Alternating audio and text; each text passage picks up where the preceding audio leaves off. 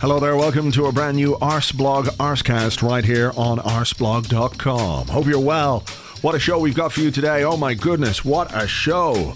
It could be, I guess it could be a good show. At this moment in time though, I really don't have a clue. You see, unlike the Arsecast Extra, when James and I record for 20-25 minutes, we do the first part, we take a short break in the middle. Little bathroom break. If anyone's had too many cups of tea before we start recording, you know how tea just goes straight through you. Yeah. So sometimes we have to do that, but more or less it takes about an hour to record because start, little break, do the second part. That's it. That's it. There's no more to it than that, other than sometimes to cut a couple of bits out or a couple of mistakes, or if something goes technically wrong, you know, we fix that. So, but that's it. It's about an hour. The Arsecast regular, I guess that's what you'd call it, just the Arsecast. The Arsecast original, perhaps we'll have to rebrand at some point. It's been going on for so long, so it could be Arsecast Extra, Arsecast Original. We give it some weight of authenticity. I don't know. But anyway, that works in a different way because I tend to do things at different times of the day. So I might record the intro earlier, I might record something in the middle, and then I might record a bit for the end, and then the guest comes along and all that kind of stuff. I think it would be fair to say that I just basically make it up as I go along, which is fine. You know, it's got me this far, and I think at this point, there's very little chance of me changing my ways. I'm not going to suddenly approach the Arsecast in a new, methodical way. I'm not going to do a running order. I remember when I went to college, and we were learning how to do radio, and they would tell you, you've got to do a running order. For every radio show you do, you've got to do a running order. So between 0 and 30 seconds, you've got the music. And then from 30 seconds to 2 minutes 15, you've got an intro, and you're telling people, and just like, oh my God, who could be arsed doing all that? What a pain in the fucking hole that is. So I've always not done that, and I'm not going to start doing it now. The thing about this particular show today is that I did have somebody lined up as a guest. Unfortunately, they can't make it, and at this point, I've got no idea. I've got no idea who's going to be on. That could change in a few minutes' time. I could get an email. I've got some feelers out there, some people to talk to. But right now, I don't know who it's going to be. And we've got things to talk about on this show for sure. We've got Bayern Munich to talk about. Maybe we don't necessarily have to talk about that too much, but we probably should, given that it happened and all. It would seem a bit weird, wouldn't it, just to sort of go through a podcast and pretend like it never happened? That would be cool, though. Actually, I should try that one time. Just completely ignore a major event or game or something. Just never say a thing about it. People would get freaked out, wouldn't they? Why is he not talking about it? Why is he not saying anything about that? But now I've told you why, so you'll already know. So the surprise on that particular thing is gone. But look, all I do know is that we're going to have a show. We're going to have Arsenal chatter. We're going to have this and that, bits and bobs, flotsam and jetsam, whatever it might be, audio things for you to listen to as you go about your day, whether this is Friday or Saturday or leading up to the game on Sunday. The game on Sunday, that's a big one, isn't it? Tottenham Hotspur, North London Derby. We've already done them this season. Will they be out for revenge? I don't know if you'd call it revenge. Probably just them wanting to win the game against us, which really sums up what a pack of inconsiderate cunts they are. So we'll probably touch on that game, look back at the Bayern Munich game, and just see where it all takes us. We won't worry about the details too much. No, we'll just carry on, see where we go.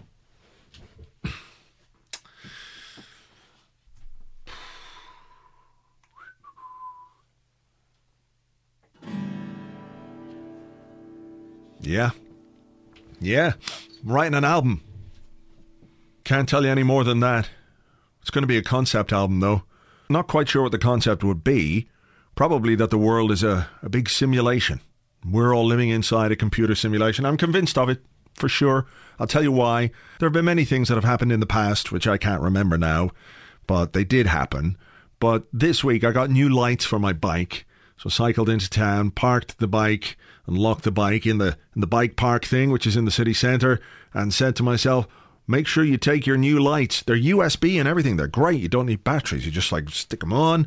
When you can get somebody who's mechanically minded to attach the lights to the back of your bike, I had to get an engineer to do that because I couldn't do it or follow the instructions. So Mrs. Bloggs did that. I'm just like shit at that kind of stuff. I could read the instructions 50 times. It wouldn't make any sense to me whatsoever. Whatever way my brain works, it doesn't work. Anyway, so make sure you take the lights because, someone will steal them. And I went off and completely forgot the lights. And about an hour and a half later, I remembered, and I was out walking around. I wasn't far from where the bike was parked. I said, oh, fuck, I'll go back and I'll get the lights if they're still there. Arrived to the bike. The lights are gone. I'm like, oh, for fuck's sake. Those lights cost me X amount of money. I looked down at the bike again and they were there. They were on the bike. They'd reappeared. Now, you might think I chose to not see them because that's what I was expecting, but no, they weren't there. It was an underground car park and I sort of let out a no, which echoed around the place like this. No! And then I looked and there they were again. The lights that I had bought were still on the bike. So I said, whew, that's great. And I turned and left and nearly went off without them again. So perhaps there's something wrong with my brain. Who the hell is ringing me? Oh my God. Hang on.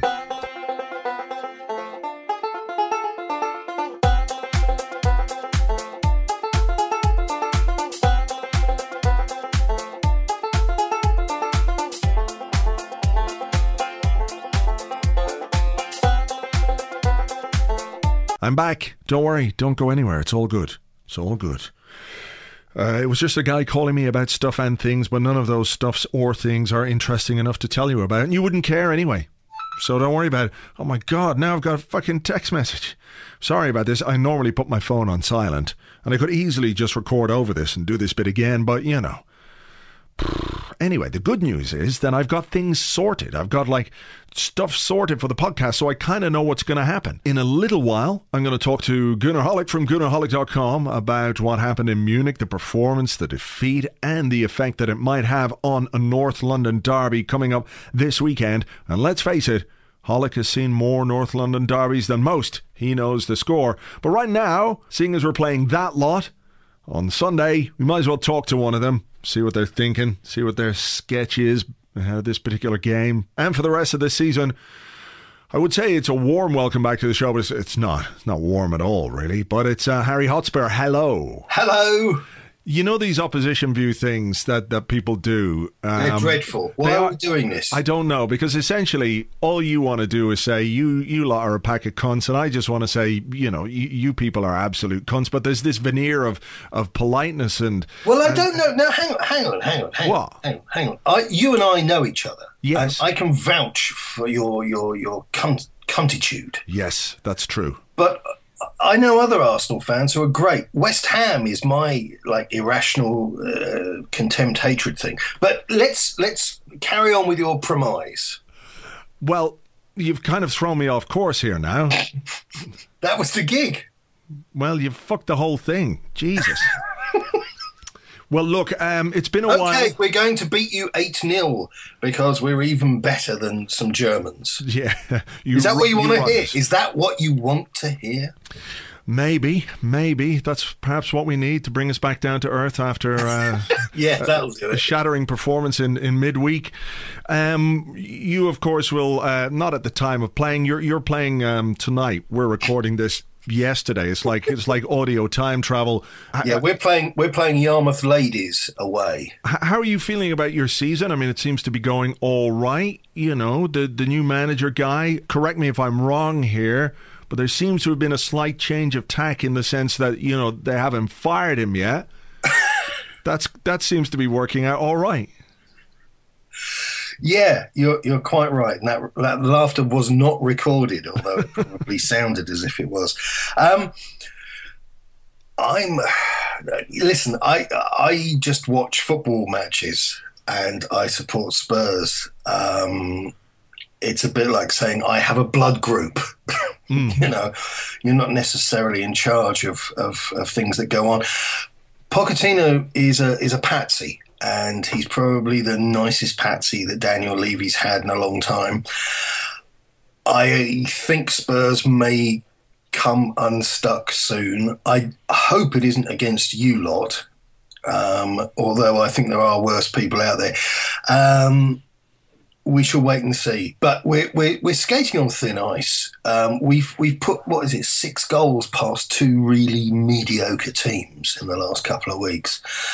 And Anderlecht, before we play them tonight, which is when this goes out a month ago, are again, the best team that we've met in the Europa, and they've been too good for us.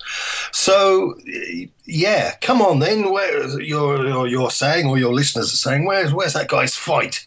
But I'd like a fight, but I think we're a bit unarmed at the moment. In what, that perhaps momentum is carrying you through games that... I just think we've played some dunces, and I think that we desperately are in need of more than keeping our fingers crossed and hoping Harry Kane happens. It's funny because there are parallels between us and obviously your righteous selves, who are just shy of being top of the table through goal difference, in so much that you've been backing players who can't stay fit, and we just don't have any players to back. I've got no idea what to say to that, because I don't really know what it meant. Well, it was an algorithm, really. I see how it is, because I think the last time we spoke, it could have been when Harry was still the manager there, and he had you very exercised in general about not just what was going on. Exorcised, yes. The power of Daniel Levy compels you. What's your feeling now about the way things are being run there? Are you still like crotchety about the whole lot? I mean, you're going to have to move to... Where are you moving to? Bridlington? Oh, we're going to Milton Keynes. Milton Keynes, Milton Keynes, baby. Buckinghamshire. That's going to be fun. Well, do you know what would be more fun is if, the club was run properly. I'm talking to you now. I should be like Mr. Hostile, but I'm almost sounding like I want to fucking defect. But that isn't the case. So just calm yourselves. But we're going to that place of the what are they made of? Fiberglass cows or whatever it is, and endless ring roads. But it's a great stadium, and it might actually give us some stability, and it might actually broaden the fan base, which sounds outrageous. There are a pocket of our fans are determined to play at Wembley, but I'm old. I'm nearly as old as you. Wink, wink. And I think you go to Wembley by dint of achievement. You deserve it, and you don't go there. I mean, if there's a war on. It's all very cool saying, well, the Nazis flattened our grounds. We all, scrambled together and played it. But there isn't a bloody war on. And this is all commercial these days. Yeah, I mean, you just have to get to a semi-final of the FA Cup now to get to Wembley. Yeah, I'm not sure the achievement thing really pans out. Yeah, or like a quarter-final of like the... Zenith Data Systems Cup. Paint trophy Velcro thing. Yeah. Well, is there any chance you might stay in Milton Keynes? I'm sure that's a question my listeners would want me to ask. No, do you know, seriously, our supporters trust. And it's pity. Well, it's not a pity, it's a blessing for you. We don't have 4 hours with which to digress. But these guys have actually been suggesting that could we not move back? Could there be like legal issues or this, that, or the other with the rebuild on the stadium? And the whole thing of moving outside of London has been treated very suspiciously. But MK Dons, love them or hate them, have a fantastic stadium. And you should have no problems filling it. Well, that's the other thing. God forbid we would debase ourselves, inadvertently by playing at Wembley and, lots of people dressed as red plastic seats turning up. It is going to be a challenge, though, when you move into that new place. No, what is it, 60,001? Did you do you did a Suarez on our capacity, isn't that right? You just built one more seat than we have. Listen, the whole thing is an utterly crooked enterprise of social and ethnic cleansing. let's wait and see. I mean, I'm a great believer. There are people who keep on reciting this line, some religious mantra about build it and they will come. I think you actually need to have content before people click on it to bring it down to our dirty business. And so if Spurs are doing what they are at the moment and playing as they are, I'm struggling to see. I should be more upbeat and aggressive, shouldn't I? No. It's fine. I think people will like the understated realism of your replies here. I saw somebody yesterday talking up Tottenham as potential title contenders. Which title was that? Was it Great British Bake Off or something? Best team in Milton Keynes, I think. Is that best up and coming team in but realistically, where do you see you guys finish this season? Top four? Can you do top four? Do you know something? If we do top four, it'll be by default. And I think that applies to a lot of people. If you look at the table right now, the bottom half of the table, and this isn't necessarily groundbreaking what I'm about to share here, but it's bloody awful. The quality of the teams, it's like quicksand. And so you've got a lot of teams outside of real football clubs like yourselves, Manchester City, blah, blah, blah, who are like kind of nestling around there. But the dropping of Chelsea and the improvement in the vibe, the mood, if you like, of people like West Ham. But beneath that, there's absolute junk. And I think we're still the top of the rest, the best of the rest, or whatever the phrase. All right, well, look, I won't do anything as crass as ask for a prediction, but you did mention a word there that I think probably we could enjoy a little moment or two together with. Chelsea, how are you having fun with that? Oh, well, it's great. I think it's good for football, which sounds, awfully kind of... as if you give a shit about football in general. No, I do. It's a moral campaign. Ethically, I get up. It's the first thing I set my alarm clock for in the morning. I think better. Yeah, absolutely. It'll make us all feel better about each other. But no, they are awful, and they're not very nice people. And it's great. Yes. Well, and long may it continue. That is the thing. Long may it continue. Not just a temporary blip, but quite a long blip. Blips are no good to us here. What we're looking for are, proper like emergency services, people having, donation numbers pop up on their TV screen, the whole thing. We're not looking for a blip. We're looking for a goddamn era. We're looking for a back-to-back tsunami of awfulness. I'm with you on that 100%. All right, listen, thanks very much for being, one of the most awful cunts I know on a consistent basis. You're great like that. Listen, 2-2. Well played. Because that's what this podcast is worth, a prediction. 2-2, you say? Yeah, All right, man. Thank you very much indeed to Harry Hotspur. He's a bit like Chaz and Dave rolled into one big package. I just said the word big package and Harry Hotspur in the same sentence. My mind needs some bleach right now, and he'd be the first to agree that would be absolutely necessary. Before we get on and talk to Goonerholic, it's getting cold, right? It's getting wintry. The long nights, long evenings are in. The clocks have gone back. It's colder. Got to light the fire. And when you go out, you got to wrap up warm. We are, as always, as we do every year, we're going to have some great gifts, some prizes to give away from our friends at Savile Rogue. But just to remind you that we do have a discount code with them every year as well. It is 10 Arseblog, 10 Arseblog. So if you go to savile-rogue.com, you want to pick out any of their great stuff, scarves and hats and gloves and all kinds of great things on the website. Coming up to Christmas, of course, you get 10% off using the code 10 Arseblog. So I just wanted to tell you that, just in case you were in the mood to do some, early scarf shopping. You can never be too timely with your scarf shopping of a year. It's savile-rogue.com. Savile Rogue. Check them out. The stuff is fantastic.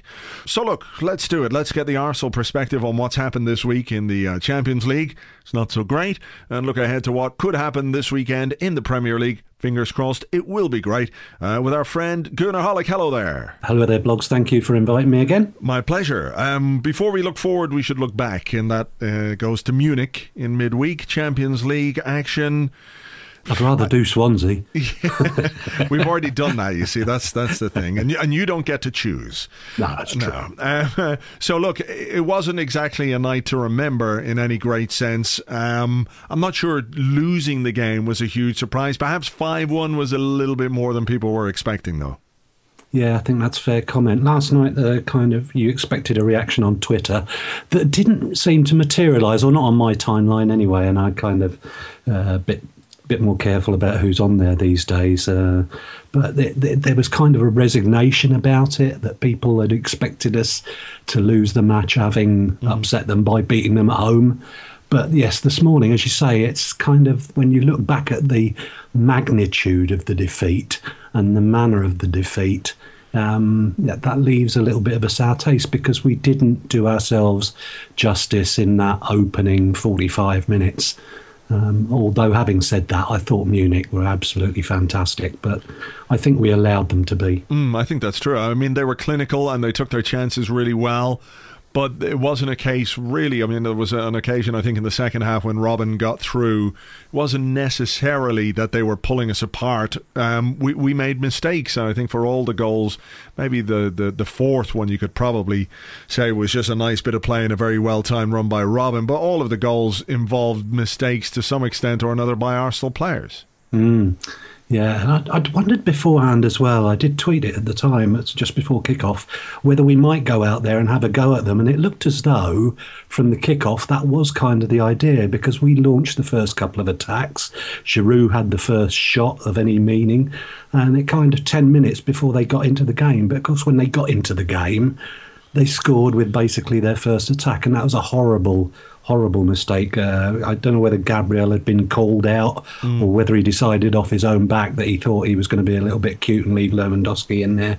But it backfired horribly, didn't it? And from that moment on then, the first half was just one-way traffic, and we completely changed our game plan, if indeed our game plan had been to take them by surprise. Yeah, I think probably the game plan was, like, let's not concede, get to half time, and then see if they get a bit jittery and everything else. But that's clearly out the window. And then when you're 3-0 down at half time, when you're not playing particularly well, and you know that you don't have anything in reserve to bring on to try and change the dynamic of the team in any great way. You know, there was nobody who could come on and add a bit of pace. There was nobody who could add some power up front. There was no, so it was all very prosaic, very functional, and I think that was reflected in the performance as well. Even if we did, once they sort of sat off a little bit, having gone 4-0, we had a decent spell, I suppose, but then, that's as much down to them having won the game and backing off a bit. Yeah, I don't know if you're being a bit unfair to us or not there. Yes, probably. The way they had started the match, they probably did take the foot off the gas a little bit. But I thought that we picked up, and for most of the second half, played some absolutely tremendous football. You suddenly started seeing Coquelin and Cazorla taking it in turns to move forward and bring an extra body into the attack. Ozil started running the game. But, as you say, it may have well been they allowed them to. And it was a shame that we only got the one goal back. I think a second goal might have made life a little bit interesting for a while. But I was also a little bit surprised that after, we'd got the first goal and not got the second, that we'd have been making substitutions sooner with Thursday in mind. Yeah, yeah, Sunday, you mean, I think. Sunday, sorry. Yeah. What did I say? You said Thursday. I was trying to figure what the fuck's going on today that I don't know about. But no, I know what you mean. But again, I think it comes down to also an element of damage limitation to a certain extent. Like, I don't think you could throw on Iwobi, or you couldn't throw on Callum Chambers with 20 minutes to go, really, because if you end up getting beat 6 or 7, that's really a bit of a worry, and that of course comes down to what happens on the bench. I mean, are you worried at all that after the relatively good spell we've had, certainly in the league, we've had a really good spell. We obviously had that game against Sheffield Wednesday that didn't go as well as we would have liked. Again, there were some circumstances, I won't say mitigating circumstances, but circumstances nonetheless. But are you a bit worried that perhaps 5-1 is a little bit damaging to confidence, or is it something that you feel this team will look at and go, right, well, okay, we've got to put that away, we've got to compartmentalise that, let's show what we're really made of in the derby? I think they will. I think they've kind of shown it a couple of times in the past this season as well, when they've come back from bad European results to put in performances, Manchester United, Leicester, where we really recovered. And I'm sure that nobody will want getting bigged up for the Tottenham game, because everybody knows how much it means to the fans. The only thing that does worry me about it is that, are we going to have 11 fit players to start the bloody game? We might touch on injuries now in a moment, but I just want to stick with the European thing. The game between Olympiacos and Dinamo Zagreb did not go the way that we wanted. If Zagreb had won, it would have left the group much more open. But as it stands, I mean, there's still a chance for us to qualify. You know, without wishing to tempt fate or anything like that, it's difficult to see Olympiacos getting any kind of result against Bayern. So that leaves us with a job to do in the second game. I mean, where do you see our chances realistically? I've seen us come back from this. I remember there was we came back from not very many points in the first half or first three games one year, and I think we finished top in the end. So what it boils down to is you've got to win two games, you've got to win the second one by 2 goals. The unfortunate thing, of course, is that our record in Greece isn't that good, but that doesn't mean that doesn't stand for anything. If we're going into the game knowing that's what we need to do, I think you'll see a much more positive performance from us. And thank God it's Olympiacos away and not Bayern Munich away in the last game. Yes, that's very true. I mean, I think the thing about the other Olympiacos games when we've gone out there, for the most part, they've been dead rubbers. They've been games that we haven't had to really to get anything from. So for the most part, we've rested players or fielded kids or that kind of thing. So I think it'll be a different animal, of course, if we go there. Should things not go our way, imagine they don't go our way. Let's just tip that way for just a moment. What are your thoughts on the Europa League? I think we've got to attempt to finish in the highest possible position that we can, and if it means that we end up finishing third and go into the Europa League, then there's a tournament there that I'm sure Arsene Wenger will treat as an opportunity to play not necessarily his full first team. Why not? Because I think he won't want the number of games players playing the number of games that will interfere with the Premier League campaign. Yeah, I mean, I get that. I mean, are there many more games in the Europa League than there are in the Champions League? So, I mean, if you make progression in the Champions League, for example, I mean, do you not play more or less the same games as you do in the Europa League?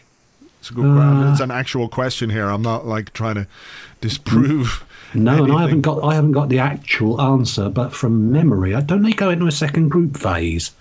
I don't know. Okay. We've never been in it, so I've never bothered. Yeah, exactly. I've never looked at it. So, but it always seems to be that there seems to be a lot of games going on in it. Yeah. There's a bit more travel, but you know, is there something to be said that perhaps this is a team that could do with winning a European trophy? Oh yeah. From a supporter's perspective, I'm not so sure that Arsene would look at it in the same way. I don't think he'll derail a league campaign, and this is me making an assumption about a man I don't know. But from looking at what he's done in the past, I think he would treat it very much like a League Cup. I may be horribly wrong.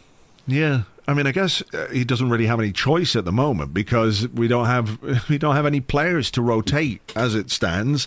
Yeah, isn't that the truth? Yeah, I mean, it really is. It's a worry. Hector Bellerin missed the Bayern game with a groin injury. Arsene Wenger says there's a small chance. Lauren Koscielny, he's carrying a hip injury, which I guess he must have picked up in training or something like that. Because he must have picked it up in Germany because he travelled out. He was named as a substitute, but he didn't change. He was fully clothed on the bench, apparently. Really? I didn't notice that. I didn't notice it. I read it somewhere this morning. Yeah. Well, there you go.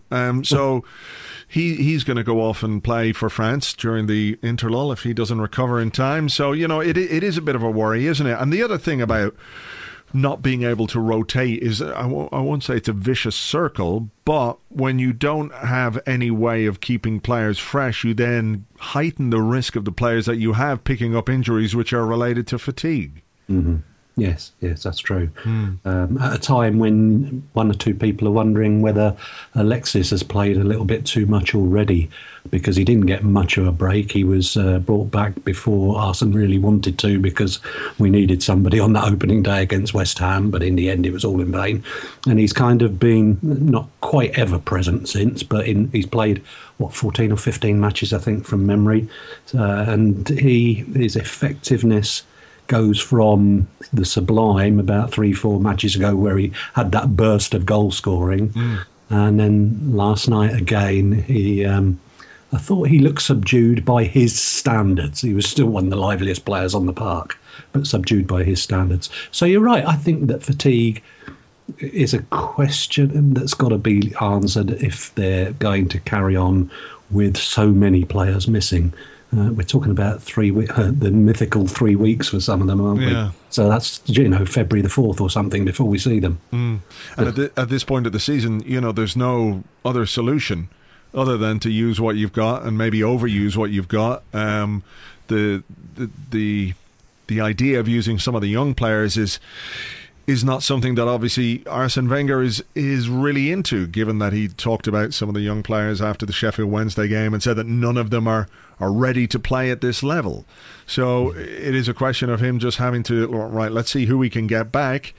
But otherwise, he's going to find it very difficult to move his squad around and keep players fresh. Are you a little bit worried as well that the players who have come in, particularly, let's say, Debuchy and Gibbs, who have been given chances in games to put a bit of pressure on the first choice players, haven't been able to take those chances, given that they're very experienced players as well? We're not talking about kids coming in and letting something go. We're talking about experienced players who know exactly what they have to do. I mean, is there an element of players talk, I guess, about how you need to be playing regularly in order to find your best form? I think we all accept that to a certain level, but there's also probably a baseline, a level of performance that you should be capable of as a professional player, and maybe they're not doing that right at this moment. Fair comment, I think. But if you took, say, Mathieu Debuchy, you mentioned there, if you take him as a case in point, I thought, obviously his first 3-4 appearances this season haven't gone well. He's struggled. He's looked as though he's struggling a bit. He's not the player that he was. So maybe it is a match fitness kind of thing. And actually, watching in Munich, although he started very badly, he was also positionally in a strange place, because he seemed to be drawn into the centre, and Joel Campbell was having to come back and do a lot of work where he was with his full-back Alaba and the other guy who was out there on the left, who he got booked for bringing down. And gradually, I don't know whether it was the play, he sorted it out, or Per Mertesacker sorted it out, but gradually he gravitated to that right wing, and he came into the game, and he actually did a reasonable job there, I thought. He improved as the game went on. So hopefully that's a sign that come Sunday, he'll make that next little step up as well. Won't start as badly, because he could have quite an interesting job on his hands on Sunday. Yeah, he certainly could. He did a Hector, didn't he? Actually, late on, he got back when Robin had gone around check and got back to make a great tackle. So maybe sometimes it's on little small moments like that a player gets a bit of confidence and what have you back. So it'd be good to see him do it. I mean, I don't think this is truly representative of him as a player. It's just a little bit of a worry when we don't have Bellerin that he hasn't been able to really push him on. Okay, so look, Sunday, North London derby. Tottenham are in excellent form in the Premier League, but it's one of those games, dare we say it, that form goes out the window. Can we read anything into the way both teams have been performing, or is this just going to be, well, it's a derby, you just really never quite know what's going to happen? Yeah, I think exactly that. There was a spell when we had, of course, that great side with Bergkamp and Pires and all the rest of it, when actually form didn't go out the window. We did beat them time in, time out, but things have. Yeah, but it was never easy, was it? Because I was talking to somebody about this the other day. When you looked at the players on paper, and we have Bergkamp and Pires and Henry and Vieira and Ljungberg, and they have Chris Armstrong and Maurizio Taricco and what have you. It wasn't that there were 4 or 5-0 wins. They were always pretty close games, even if we did come out on top more often than they did. Yeah, that's probably a fair comment, but I think that you're going into this. In those days, you would go into it knowing we were going to win the game, and more often than not, we did. But in recent years, of course, been one or two reverses. Last year, this game, unfortunately, the first one I've missed probably in 50 years, because I had a family wedding and we got out of it with a draw. Even that would be something of a disappointment for me. I've kind of got used to see us beating them at our place down the years. I suppose they've got used to winning. They've won a couple at home in recent years, and they've become the standards of the two have looked to come together a little bit. So at home, though, the onus has got to be on us to go out and play rather than stopping them play. I know they have some dangerous players, and we've got to be defensively disciplined and not make the same mistakes we did against Bayern. But, you know, when you're bringing guys like Ozil, when you've got Alexis, when you've got Giroud in the form that he's in, I think it's 7 goals in his last 7 games, you know, the onus really is on us to go out and win this one. Absolutely agreed, and the supporters would like nothing more than to see us do exactly what we did to Manchester United and come out first 20 minutes and blow them away. I think there's a possibility that can still, despite the weakness on the right-hand side, or the supposed weakness on the right-hand side, I think that's still something we can aim for. And as you say, whether you've got Giroud or Walcott up front, they bring different things to the side. Giroud's in a hot run of goal-scoring form, and it would be great to see him grab a couple against Spurs. It really would. It certainly would. I don't think anybody would argue with that for one second. All right, Goonerholic, as always, thank you very much indeed. Thank you very much, Blogs. Thank you very much indeed to Goonerholic. You can always find him at his website, Goonerholic.com, or on Twitter at The Goonerholic. The is important. And if you don't believe me, just ask Matt Johnson. He'll tell you. Yes. So the weekend, we're facing Tottenham, North London derby at the Emirates. We played them a few weeks ago in the Capital One Cup and we beat them. 2 goals from Mathieu Flamini. Does that affect the manager's thinking? Is Flamini now only able to play against Tottenham? It strikes me that this could be an actual thing. He's only capable of performing against Tottenham. Scoring 2 goals. I mean, look, you start with Alexis or Ozil or Giroud, and they're going to be like, well, yeah, you know, they're good. You start with Flamini, he's still embedded in their psyches. They fear him. His powerful musk makes all the hackles on the back of their necks stand up. They're terrified of him. So start Flamini. That's the key to winning this game, for sure. Could be being slightly facetious here, but you never know. Things happen in training. 1 or 2 more drop off the radar. That's what we could be reduced to. And we go into an interlull then, of course, and you want to be top of the table. You want to be top of the table. You don't want to have dropped points going into an interlull. We've done that before. It's annoying. It means 2 weeks of, oh, God, why didn't we do this? Why didn't we do that? Whereas if you win the game going into the interlull, it makes things a bit quieter, maybe a little more boring. But, you know, I'm okay with that. I'm all right with the boring. I can live with things being slightly less discussion-y, debatey, argument-y. I don't know what other words I could make up here, but you know what I'm saying.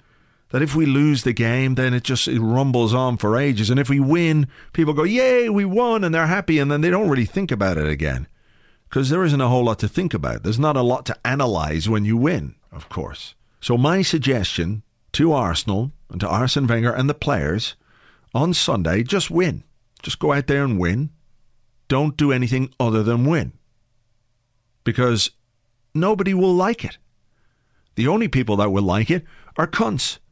And for the most part, one should spend one's life avoiding doing things that will make those people happy, right? I don't want to make Tottenham fans happy or other fans happy. Manchester City are playing Aston Villa, managed by Remy Gard.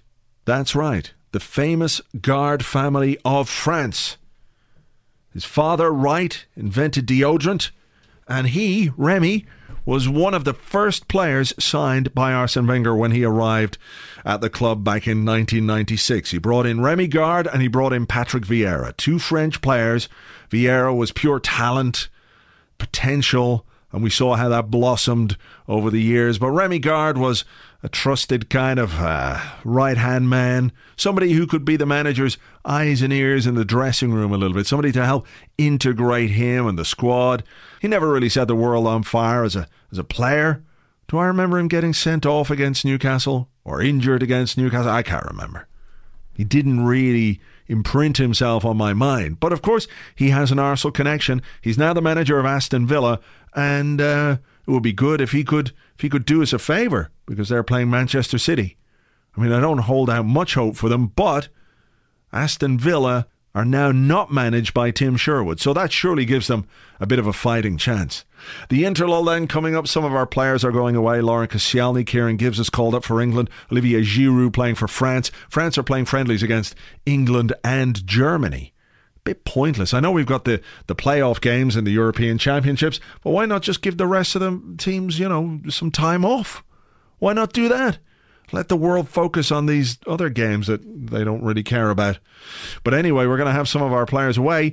Good news, though, it seems that Mesut Ozil won't be playing for Germany. That's what Kicker are reporting today anyway. The West Germany manager. West Germany. I've gone back to the 1980s. My apologies, German listeners and friends. The German manager, Jogi Löw, is not going to call him up because we don't get a winter break and these are friendlies, and he knows what Mesut Ozil can do. So apparently Mesut's going to get a bit of a rest. So he'll probably, swan off somewhere doing some Adidas stuff, pop up in a Berlin nightclub here, but he won't be playing or he won't be in the training sessions, and hopefully that'll mean, he won't get injured or anything like that. Alexis, I don't know what's happening. I presume Chile are having 4 games in 8 days, and Alexis is going to play all of them in every single position. But we'll just wait and see how tired he comes back on a scale of 1 to 10. He's already looking about an 8. Dare I say it, after the last couple of games, right? The last couple of games that Alexis played, he hasn't been that good. It's okay to say it, isn't it? He hasn't been that good. Hasn't been his effervescent self. The only conclusion I can come to about that is that he's saving it up for the derby. Yeah. If by some long shot, some crazy chance, Matthew Flamini can't score 2 goals, I think Alexis will be the guy to do it. So come on, Alexis. Come on, you Reds. Let's get a North London derby win under our belt so we can enjoy the interlull. I'll be here on Monday with an Arsecast Extra with James. Of course, we will look back on what happened at the weekend and everything else. So until then, let's keep everything crossed for the right result on Sunday. I'll talk to you on the next Arsecast. Until then, cheers. Bye-bye.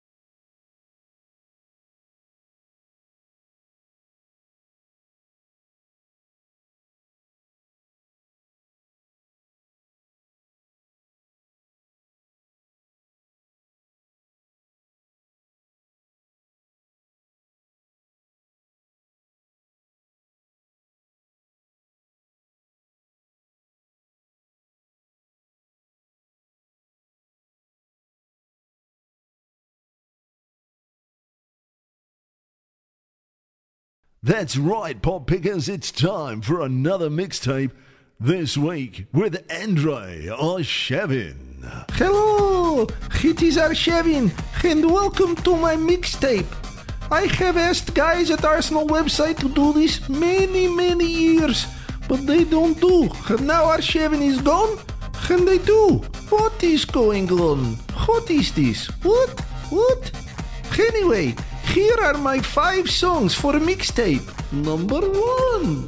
I like music that is uplifting and also cheerful. This is why I have choose music from EastEnders. It's such a happy tune. Do do do do do do do. I love it. Number 2.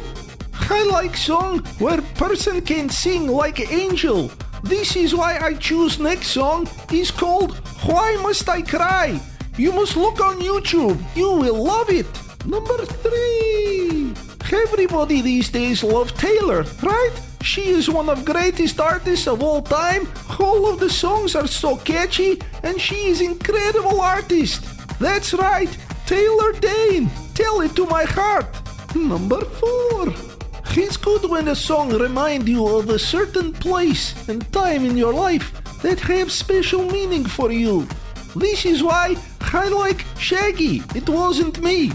When defender run past me and manager says, "Hey, why have you not chased back defender?" I say, "It wasn't me."